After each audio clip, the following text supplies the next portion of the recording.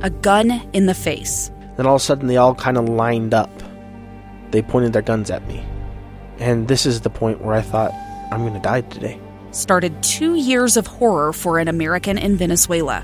They said, you need to give us your phone and get ready because you're coming with us. I'm Becky Bruce, and I spent a year researching and piecing together Josh and Tammy Holt's story about their ordeal in a notorious prison. That's when everything started to turn bad. We had another pound on the door. Boom, boom, boom. And there was the police once again. You can binge all of the episodes of Hope in Darkness on KSLpodcasts.com or wherever you get your podcasts.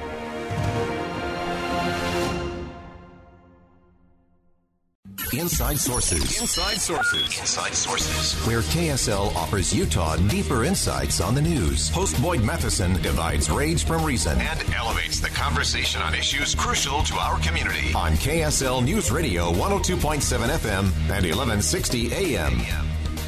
President Biden and most congressional Democrats say they want to raise taxes on the wealthy to pay for a huge social spending bill that will soon be beyond framework and getting to a CBO score. But will the wealthy end up getting a tax break in this bill?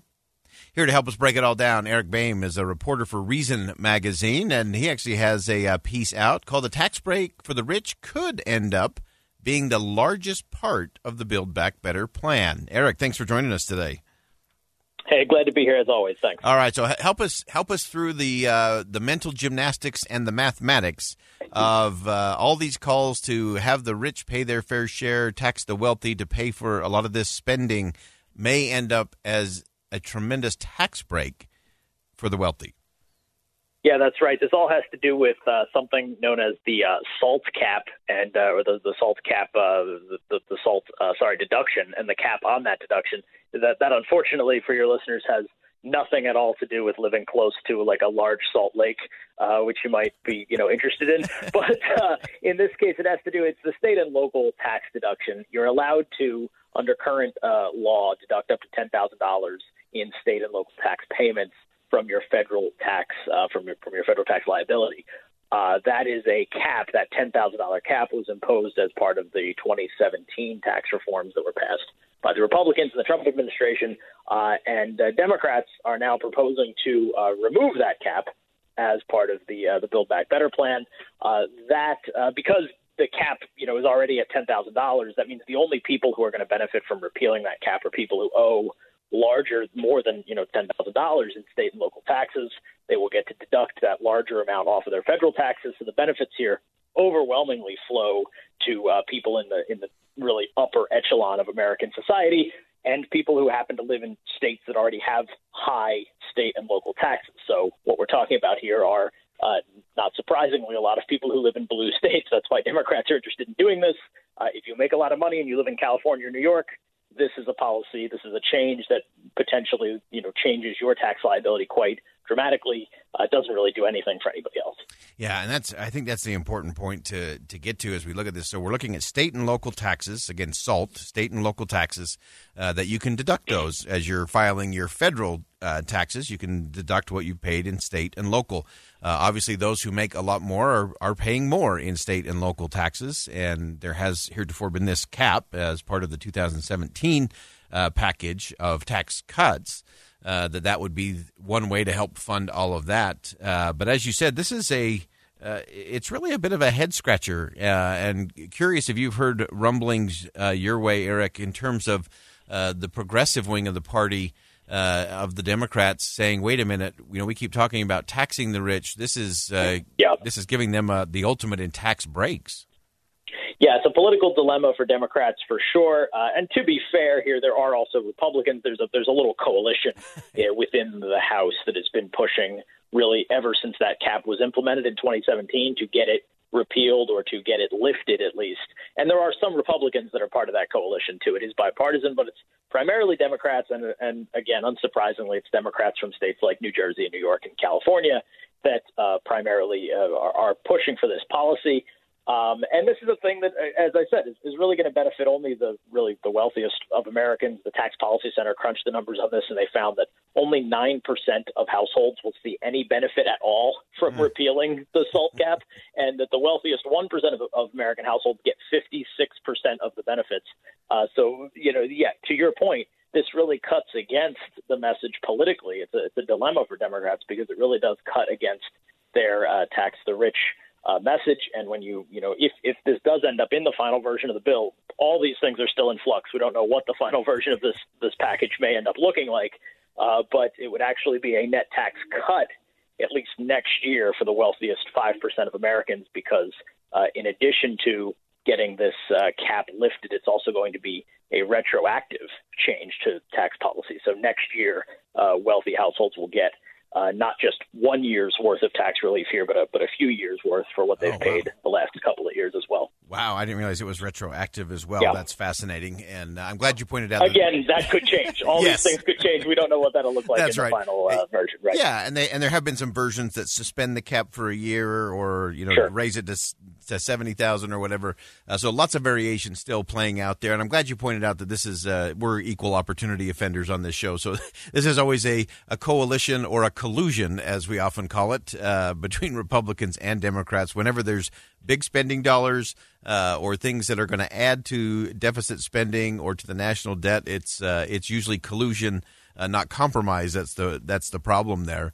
And Erica, as you look at that and look at how this moves forward, this really was kind of under the radar in terms of the framework for this Build Back Better agenda until just the last little bit. Was this one of those where they were hoping maybe nobody notices and then kind of comes out on the other side? Yeah, I can assume that might have been what was going on here when the president came out. This was 2 weeks ago on that Friday, right before he left to go to Europe, and he had a press conference, and he said, "Look, we think we have a compromise agreement here, and it was going to cut down what had previously been a $3.5 trillion Build Back Better plan down to about a $1.9 trillion. Although there's a bunch of gimmicks in there, and it's actually worth a lot more than that. But let's call it a $1.9 trillion plan." The SALT cap repeal was not included in that framework that Biden outlined on that Friday. But almost immediately there were reports of Democratic leaders in the House telling their rank and file members, "No, don't worry, that's going to be in there. We're going to include it. You're going to get it." And it didn't take very long until it was confirmed by reporters that was going to be part of the final package, or that it looks like at this point it could be part of the final package. So, there's obviously a lot of back and forth that continues to go on between the progressives and the moderates in the House. This is one of those issues that I think is interesting because this doesn't really break down over party lines, right? This really has more to do with who do you represent, where are you from, what's your constituency like. If you represent a wealthy suburb of New York City, whether you're a Democrat or a Republican, your constituents want this SALT cap to be repealed, and so you're going to be in favor of that. So it does kind of cut across some of the normal political divide. Yeah, and that really does raise some interesting questions in terms of what this actually does. As you mentioned, it does go across the political divide. This also protects some of those blue states where they do have really high state and local taxes. And in some ways, this is both the not watching out for the little guy. It's a little bit of the it's not left or right. It's the wealthy and the well-connected that seem to be driving. But this also protects some bad state programs and some bad state politicians as well. Yeah, I think that's something that gets lost in this debate sometimes, too, is the way that this acts as a subsidy really for states that have high taxes. And I don't think it's appropriate for federal policy to do that. That's really the reason why I am opposed to, personally, to repealing the SALT cap. Tax breaks are frequently good, and the wealthy already pay like an overwhelming share of the federal tax burden. So in some ways, this maybe makes sense. The problem with the SALT cap repeal is that you're effectively subsidizing states that have high taxes because you're not forcing those policymakers in the state to feel the political consequences of having high taxes, of having putting that burden on their residents, because their residents can then deduct that. Those taxpayers in New York or in California can deduct those state payments from their federal taxes, so they don't feel the full brunt of what they're paying. and they're going to vote differently, and the people that they elect are going to vote differently because of those kind of misaligned incentives. Yeah. And I don't think that's a role for the federal government to play. It's not a role for federal tax policy to play, to subsidize decisions that are made at the state level. If you owe tax to your state, you should pay it. If you owe tax to the federal government, you should pay it. And if you don't like those things, then you should for politicians at the state and federal level who will change those respective tax policies. Yeah, that sounds like accountability to me. That's a radical concept these days. But that is great insight, and that is so important that the federal government should not be subsidizing high taxes or poor performance in state and local. The reason we have state and local is because that's the easiest place to have accountability in terms of outcome. Eric Boehm, great reporting, great piece, a lot to think about as we look at how this plays out. We'll have you back as we move through this conversation and the battles in Washington to see where this lands. Does it really just impact the wealthy? Is this a way to have a different conversation about spending both at the state and the local level? A chance for accountability there for sure. Eric, thanks for joining us. Thanks so much. All right, we'll step aside for a quick commercial break. Of course, a lot of chatter going on Utah's Capitol Hill about redistricting. Very hot conversation. I have some questions. Join me to see if we can figure them out when we come back. Stay with us. I'm Dave Cawley, investigative journalist and host of the podcast Cold. Don't miss Cold's new Season 3, where I look into the unsolved disappearance of Cherie Warren, a woman last seen leaving her job at a Salt Lake City office in 1985. Police cast suspicion on Cherie's estranged husband and boyfriend, but never made any arrests or recovered Cherie's remains. Find Cold Season 3, The Search for Cherie, anywhere you get your podcasts.